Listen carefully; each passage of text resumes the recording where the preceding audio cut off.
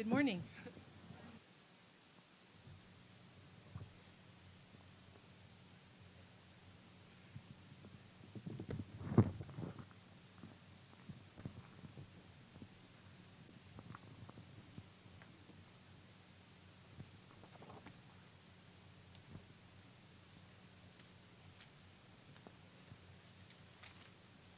Well, I'm a proud papa. I have two girls at home, and I have a drool-by-drool chronicle of their lives.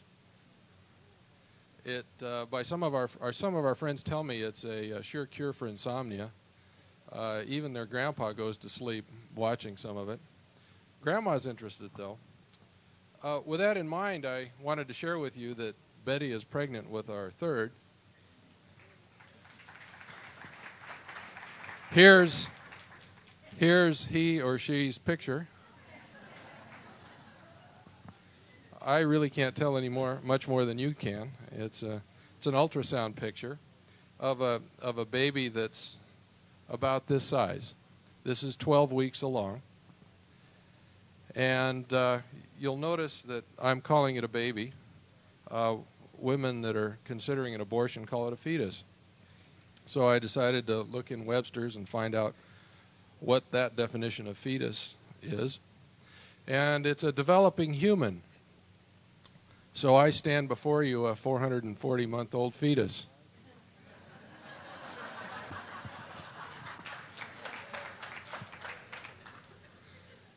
Let's read some scripture that talks about the abortion issue. The first one is Proverbs 17, verse 15.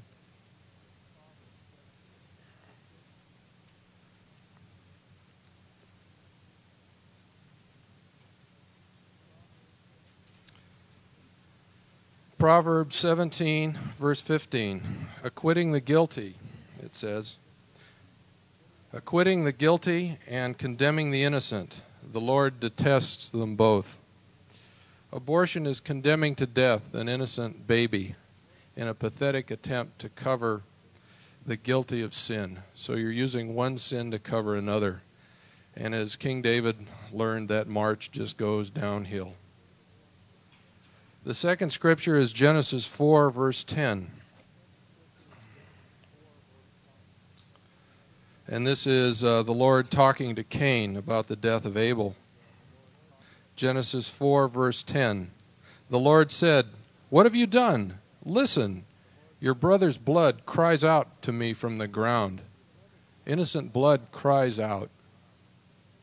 The last scripture I'll share with you is in James, and that's chapter 1, verse 27.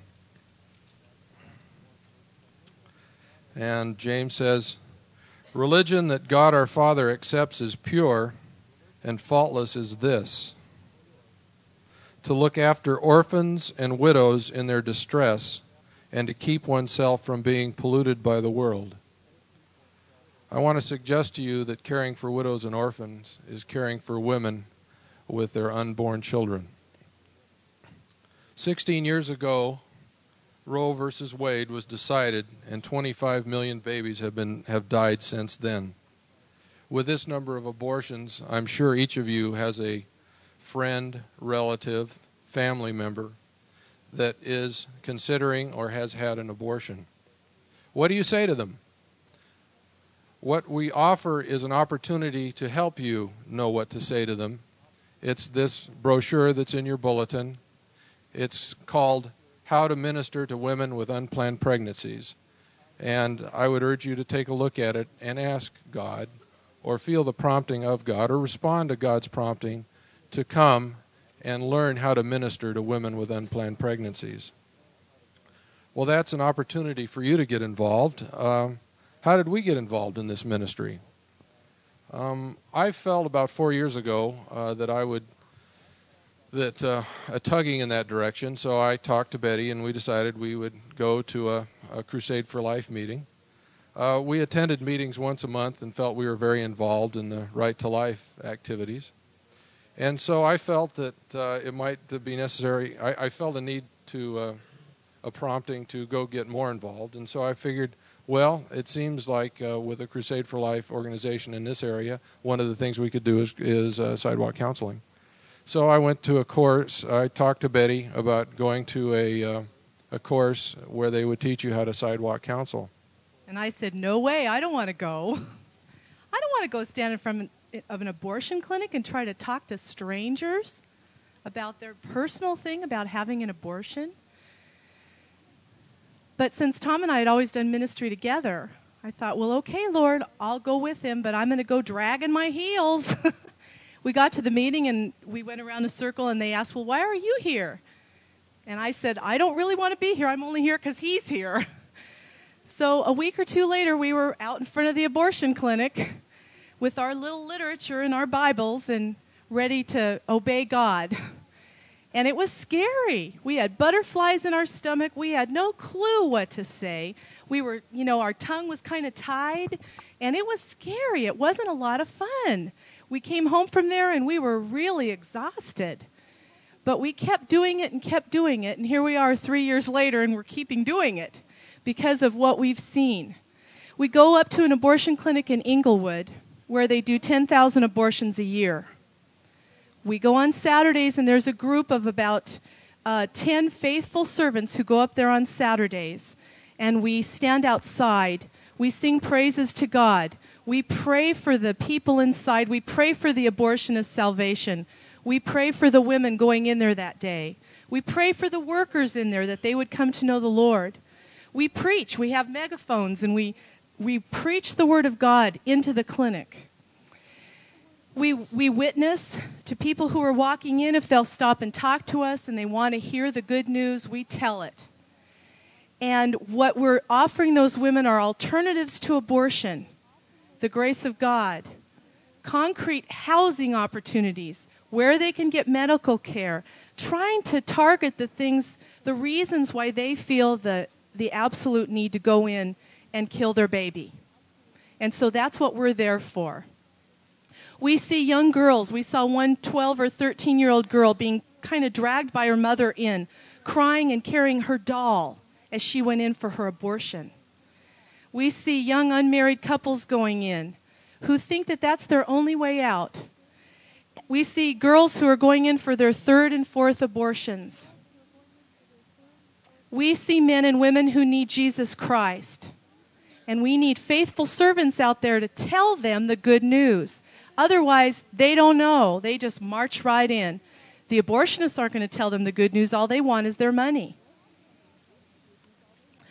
When we're out there, there are good things, though. We have at least two turnarounds every Saturday. A turnaround is a girl who changes her mind. So that's 8 babies a month, at least 8 who are saved. That's 100 babies a year. And that's exciting. Girls come out of the clinic after they've heard preaching for a while, and they say, I couldn't help it. I just heard what you were saying, and I knew that it was the truth. And I had asked God to speak to me, and you guys were out there. And praise God. Praise God. Once we minister to them, though, we don't just leave them there. We try to encourage them to go to their pastor, to get involved with their church. We try to encourage them to come here. We try to incorporate them and follow up with them to make sure that they have rides to the doctor, that they have follow-up on where they might live. Take them down to a home for unwed mothers to interview for a place to live. So we don't just leave them off, say, okay, now you haven't had your abortion, we'll see you later. We try to follow up with them, and that's the whole thrust of why we're out there, because Jesus has shown us his mercy and grace and faithfulness, and that's what we have to offer to them. That's our sidewalk counseling ministry. We have other areas of ministry. We have women within our congregation here who have had abortions, who have come and volunteered their time and said, if you have a girl who's considering an abortion, have them call me. I'll share with them the impact that abortion has really had on my life, the nightmares that I have, the fact that I can't have a baby because of my abortion, and I want to protect them from that scar. We have women who have had unplanned pregnancies who have gone ahead and have their children and want to share that excitement because they've seen the miracle of a birth of a baby, and they've seen God's faithfulness to see them through that situation, to forgive them and to go on and to raise up that baby. We have practical resources for all of you. If you know someone who has an unplanned pregnancy, so that you have somewhere to go, some people to call, to say, hey, I know this girl. Where could she go live? What should I tell her? How do I explain to her that it's really a baby? We have literature and all kinds of resources for you, and for you mini church pastors as well. We work with the Traditional Values Ministry, side by side on legislative efforts.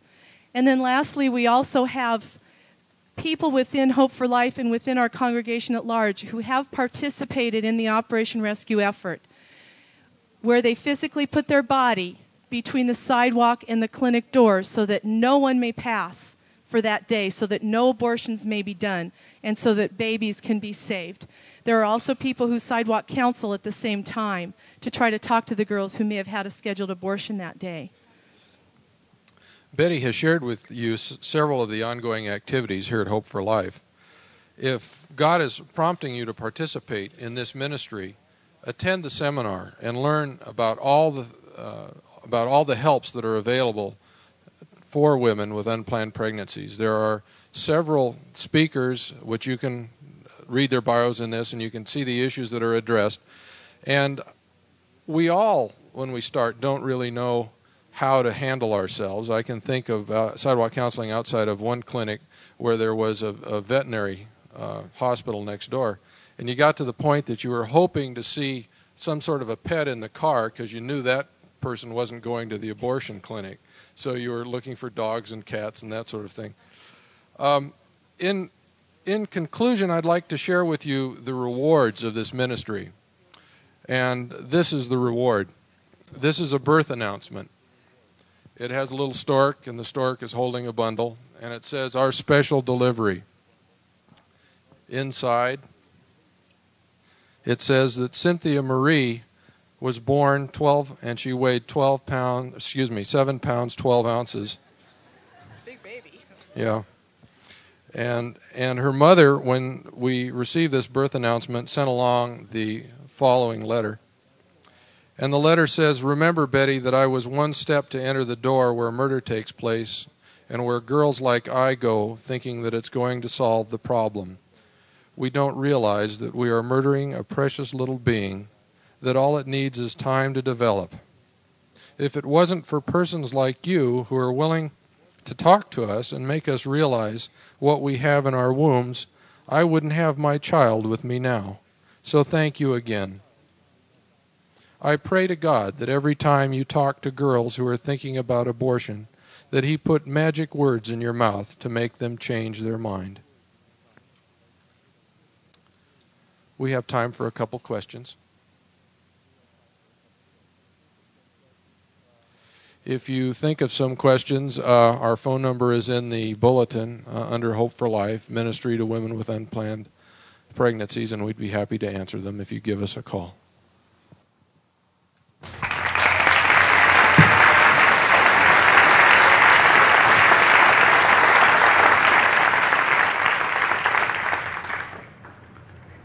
Tom and Betty, thank you very much. You can sit over. I want you to sit over on the other side by the stairwell so that we can scoot out of here when I'm done. Okay, we'll go down to the 9:30 service. I'm very appreciative of that couple and for the work that they are doing in our church, and it's a very difficult work. Last night, after the service, a lady came up to me with tears in her eyes. And she said, amidst her tears and the choked up feelings and so forth, she said, "Thank you." I don't know if she spoke to you guys or not. But she had lived for 25 years with the guilt of an abortion. And our remarks included the fact that if you're a Christian, God has forgiven you of that. And that baby is in heaven. And that one day she would see that baby. She never thought, she said, "I never thought that it could ever be forgiven of that terrible thing that I did 25 years ago." She's lived with that for 25 years.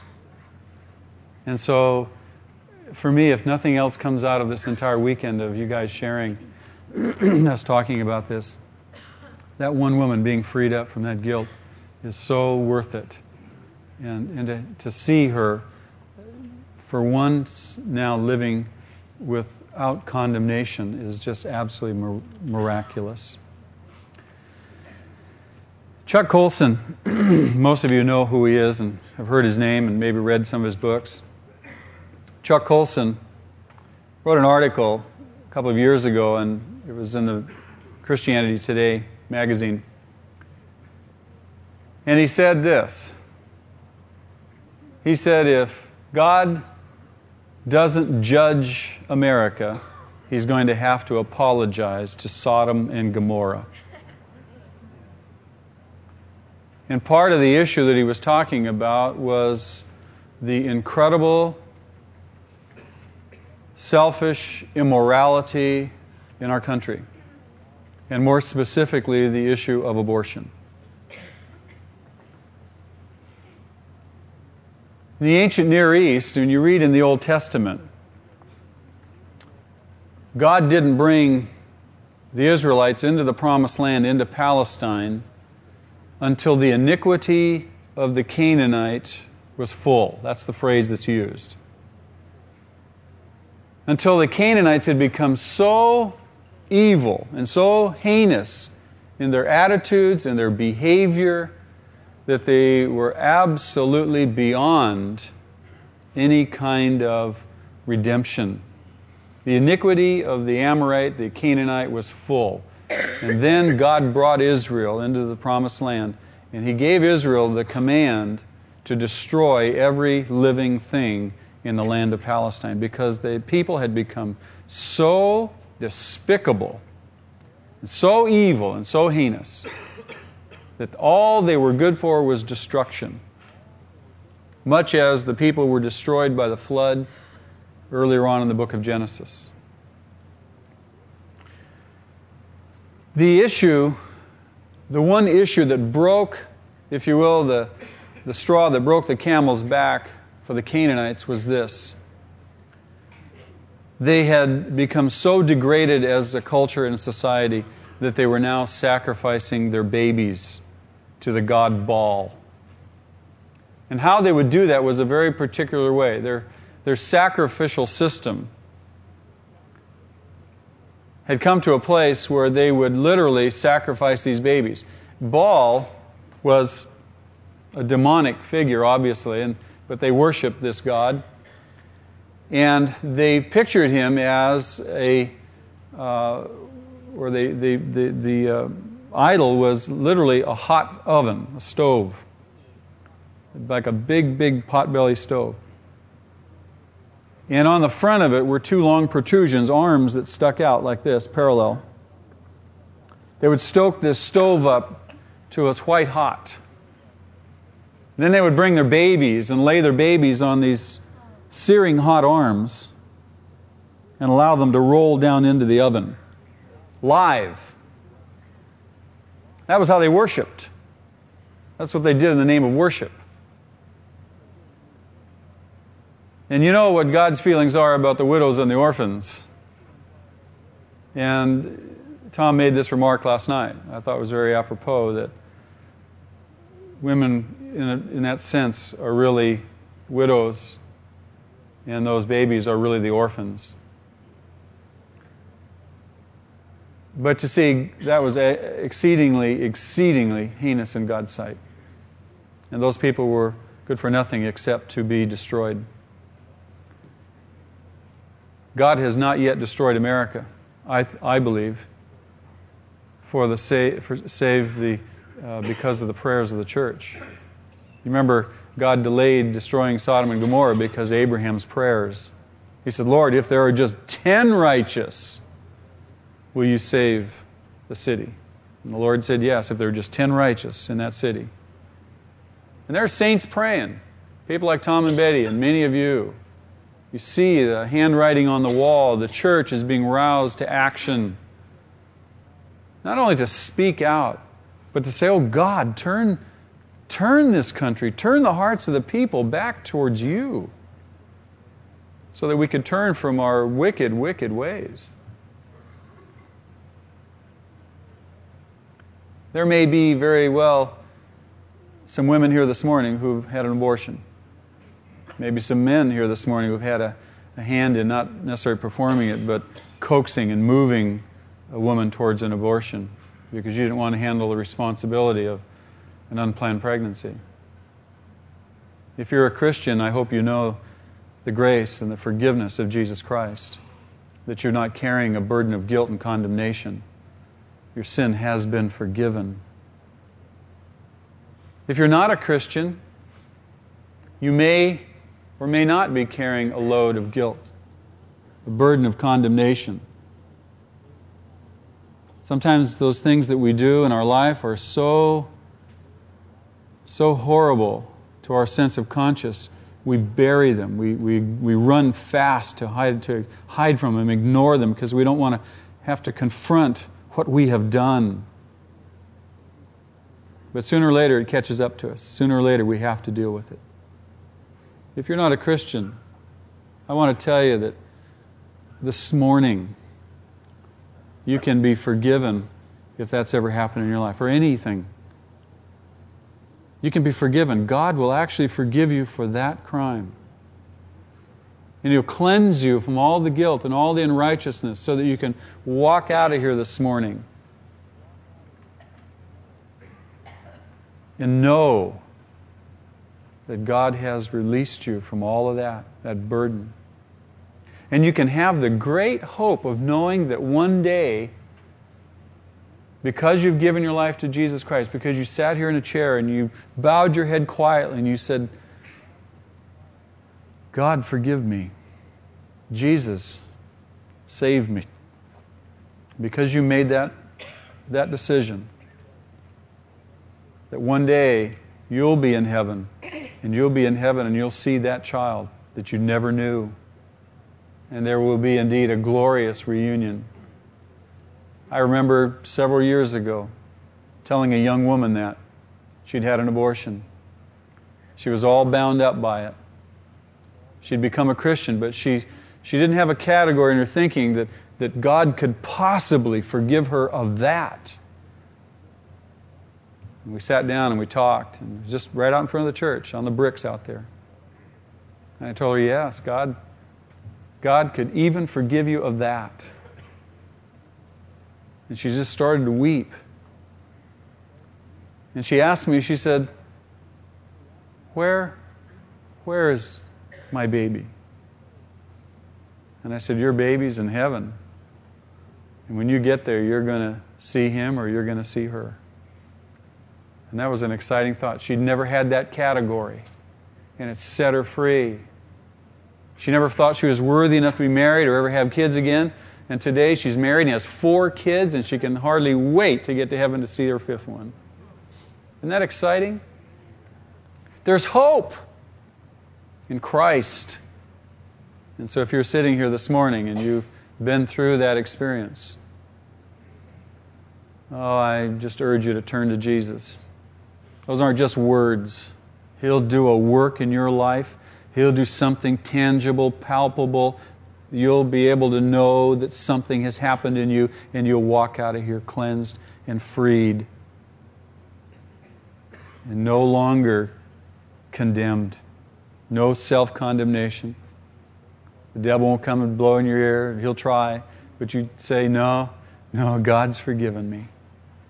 And you can forgive yourself. You can forgive yourself. We have that hope. And so I want you to think about that, especially this morning as we prepare for communion. As we go to the communion table and we go back to the foot of the cross and we contemplate the death of Jesus Christ. Very, very important. Very important. I want to talk with you a couple of things out of Ephesians chapter 1 in preparation for communion.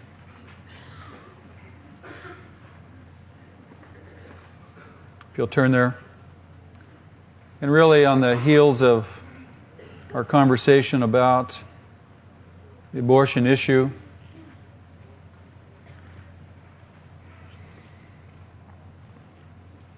For the past 3 weeks, as we've looked into the first chapter of Ephesians,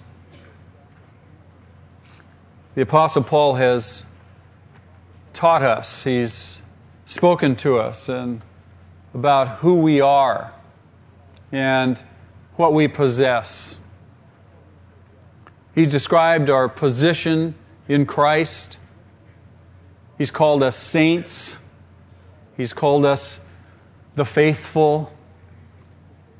He's told us that we are chosen in Christ, that God's purpose is to make us holy and blameless like Christ.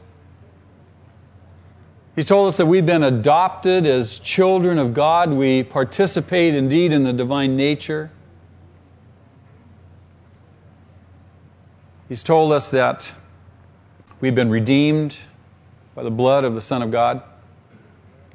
Our sins have been cleansed. We have forgiveness. He's told us we have an awesome inheritance, guaranteed. He's told us all of this in the first 14 verses of chapter 1. But you see, that's not enough just to tell us. In the next section, especially in verses 17 through 19, he does something even more. He prays for the church. He prays for us. It's one thing to tell us the truth. It's one thing to tell us what's true about us as a Christian. But apparently that's not sufficient. He takes another step and he prays that we would know, that we would understand who we are, that we would understand what we possess, who we are in Christ. Read with me in chapter 1, verses 17 through 19. Paul says, I keep asking that the God of our Lord Jesus Christ, the glorious Father, may give you a spirit of wisdom and revelation so that you may know Him better. He's praying. He says, I pray, Father, that they might know you better. I've told them about you, and I've told them what you've done for them. But that they might know you better. He doesn't conclude there, though.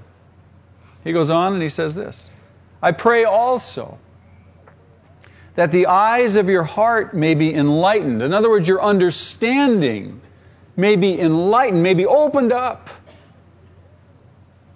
Not only to know Him better, in order that you may know the hope to which He has called you, the plan of God.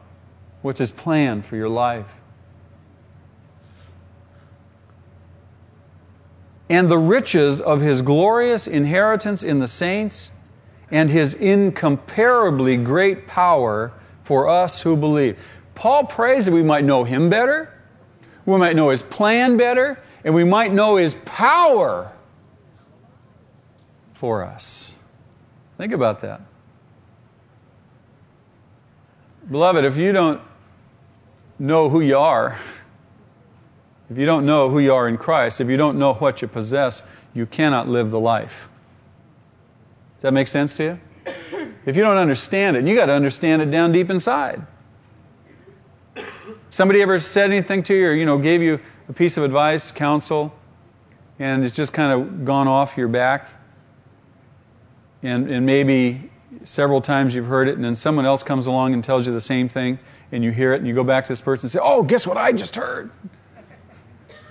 And they look at it and say, I've been telling you that for months. Oh, really? Until it sinks in, and Paul says, in effect, it's got to be prayed in, these things, that we might understand them. Because if we don't understand them,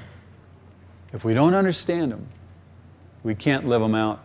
And there are lots and lots of Christians trying to live the Christian life. And you know what? They don't even understand what the Christian life is all about. They're just trying to be ethical, trying to keep some rules. But they don't understand what it's all about. They don't have the big picture. They don't have the foggiest notion of what God's doing and why He's doing it. In those first 14 verses, Paul tells us. But he prays that the eyes of our understanding would be opened, that the truths that He has set forth would penetrate down deep inside and take root, that you'd know who you are in Christ.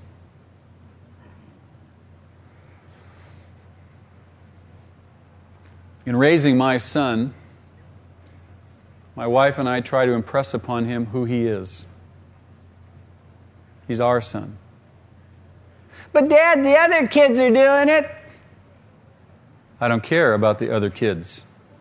They're not mine. You're my son. But, no buts about it.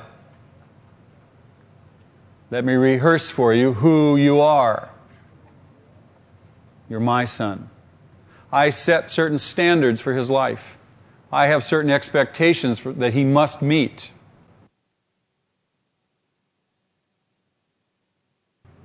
That is godly, that is Christian. I remind him, Michael, we're Christians. We serve the Lord. We don't do those things. We don't involve ourselves in those kinds of things. We must learn to speak up in these arenas. Unless he understands who he is, unless he understands what this life is about, he'll never live it. I pray for him constantly. My wife and I pray for him constantly. That the truth of who he is would sink down deep inside of him. And then the fruit would be born. And we see it happening and we're excited by that. Who are we? We're children of the King. We're children of the King. Do we understand that? Do we understand that? I try not to lay a real heavy trip on my son saying, well, you know, I'm the pastor. But he has to deal with that still. Our family has to deal with the fact that we live in a fishbowl. Michael has to understand, and he's got to be able to live with the tension that people are always going to watch him. We've already dealt with that in the children's church. People have come up and say, oh, you're Michael, you're the pastor's son. And that's just a fact of life that we deal with. But the point is, he understands that he is my son and I am the pastor, and he must live up to certain expectations. The Bible says that children must honor their father and mother, does it not? We must honor our Heavenly Father. But you can't honor Him unless you understand who He is. Who He is. And you can't honor Him and live your life that way unless you understand who you are. You're the child of a king. Live like the child of a king. You carry yourself in such a way that you will not dishonor your father. Right? I asked my son the other night, we were spending some time, and he was up in my office at home. I was sitting in my chair at my desk, and he was on the floor playing. I forget where Julie was. You were at a meeting, I think. And I said to him, Michael, do you feel like Mom and Dad love you? He said, oh yeah. Oh yeah. I said, do you feel like you could tell us anything? He said, sure, Dad.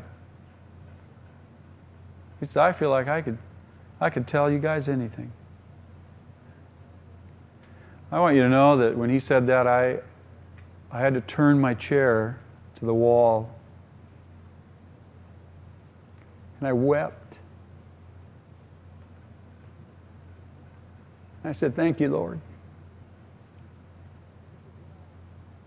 He said, Dad, I want you to be proud of me.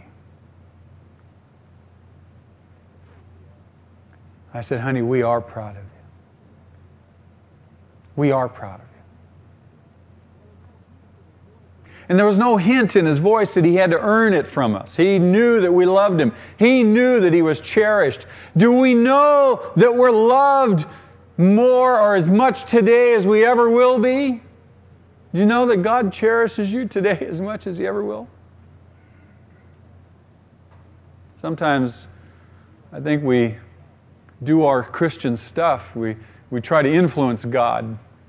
Maybe if we do all this stuff that He'll like us better. Or if we don't do it, we're afraid He won't like us as much. Nothing you or I could ever do, nothing we ever don't do, affects one bit how He views us. He loves us because we're in Christ. Beloved, understand that.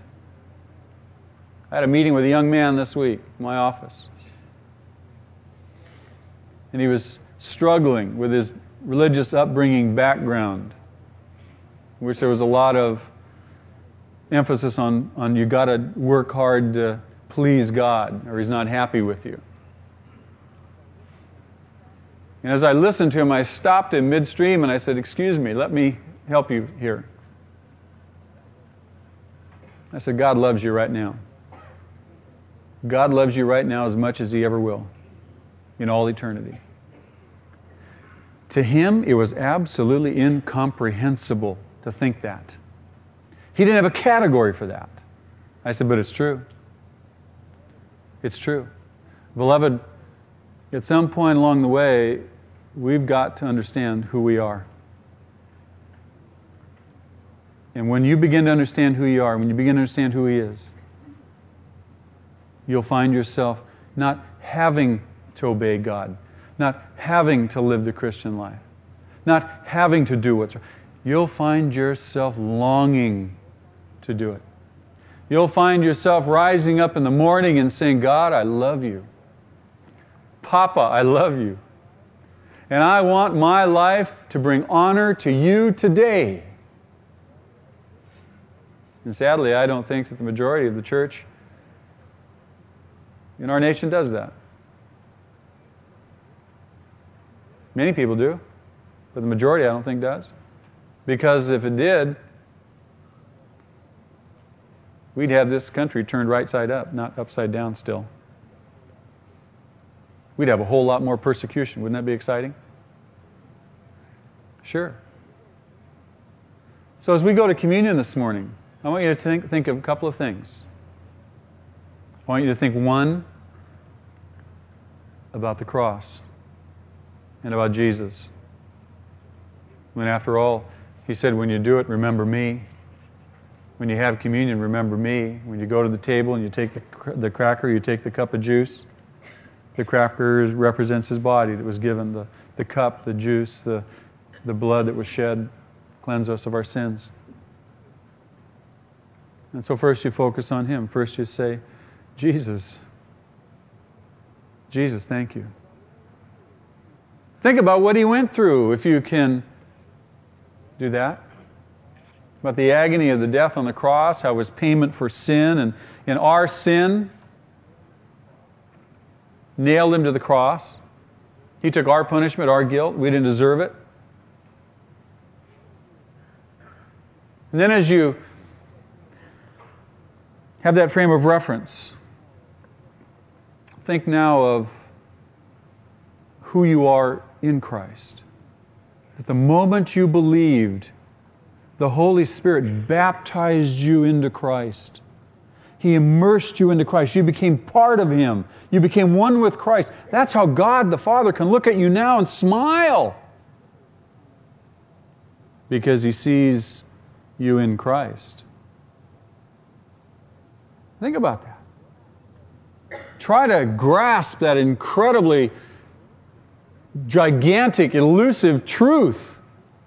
What it means to be in Christ. Who you are. I had communion with two men last night.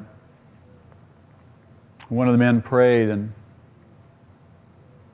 as we were preparing to receive communion, and part of his prayer was, Father, I've dishonored you with my attitudes and with my behavior, and I ask you to forgive me. And so as you understand who you are, the child of a king, know that he doesn't reject you. He doesn't turn his face from you. He doesn't ignore you. He doesn't love you any less. But his heart is grieved when we dishonor him. And indeed, his reputation is sullied. So take a few moments and remember Jesus. Take a few moments, remember who you are. And take a few moments and remember and think about the great inheritance, all that God has done, that Paul has talked to us about. And pray. Pray. The same prayer that Paul prays. God, open my eyes. Enrich my understanding of these things, that I might grasp something of the fullness of who you are and what you've done. And if you'll go to communion with that attitude, with that prayer, thinking those thoughts, I know that God will do a wonderful work in response to your openness, to your receiving of His grace. Now, if you're new with us, we receive communion a little differently than most churches. We invite you to go as small groups of friends or family to the tables. I don't stand up here and lead you in communion, though we've done that upon occasion. But the worship team will be back in just a couple of minutes, and as they bring the music again, that's a signal, it's a time for you to begin to prepare your own thoughts, your own heart, to approach the tables. Take the elements. Move off to the side and receive them, or come back to your chairs and receive the elements thoughtfully, prayerfully, as I've just described.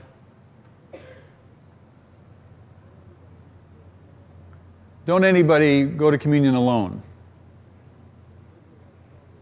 When the Israelites celebrated Passover, which was the great yearly remembrance of their deliverance from bondage in Egypt, they celebrated each in their own homes, the families together. And if there were any strangers in town who were apart from their families, these strangers were invited to come in, so that no one was alone at that very precious time. Communion is a very precious time for the church. And that there would be no one alone receiving communion. Look around. If you're with your family, go take the elements, come back to your chair, but watch. Watch for someone who may be by themselves, and step out and invite them to come receive communion with you. Or if you're alone and no one's approached you, you go approach somebody. Say, may I receive communion with you? Let's join in together. Let's pray. Father, we come before you this morning. We exalt your name.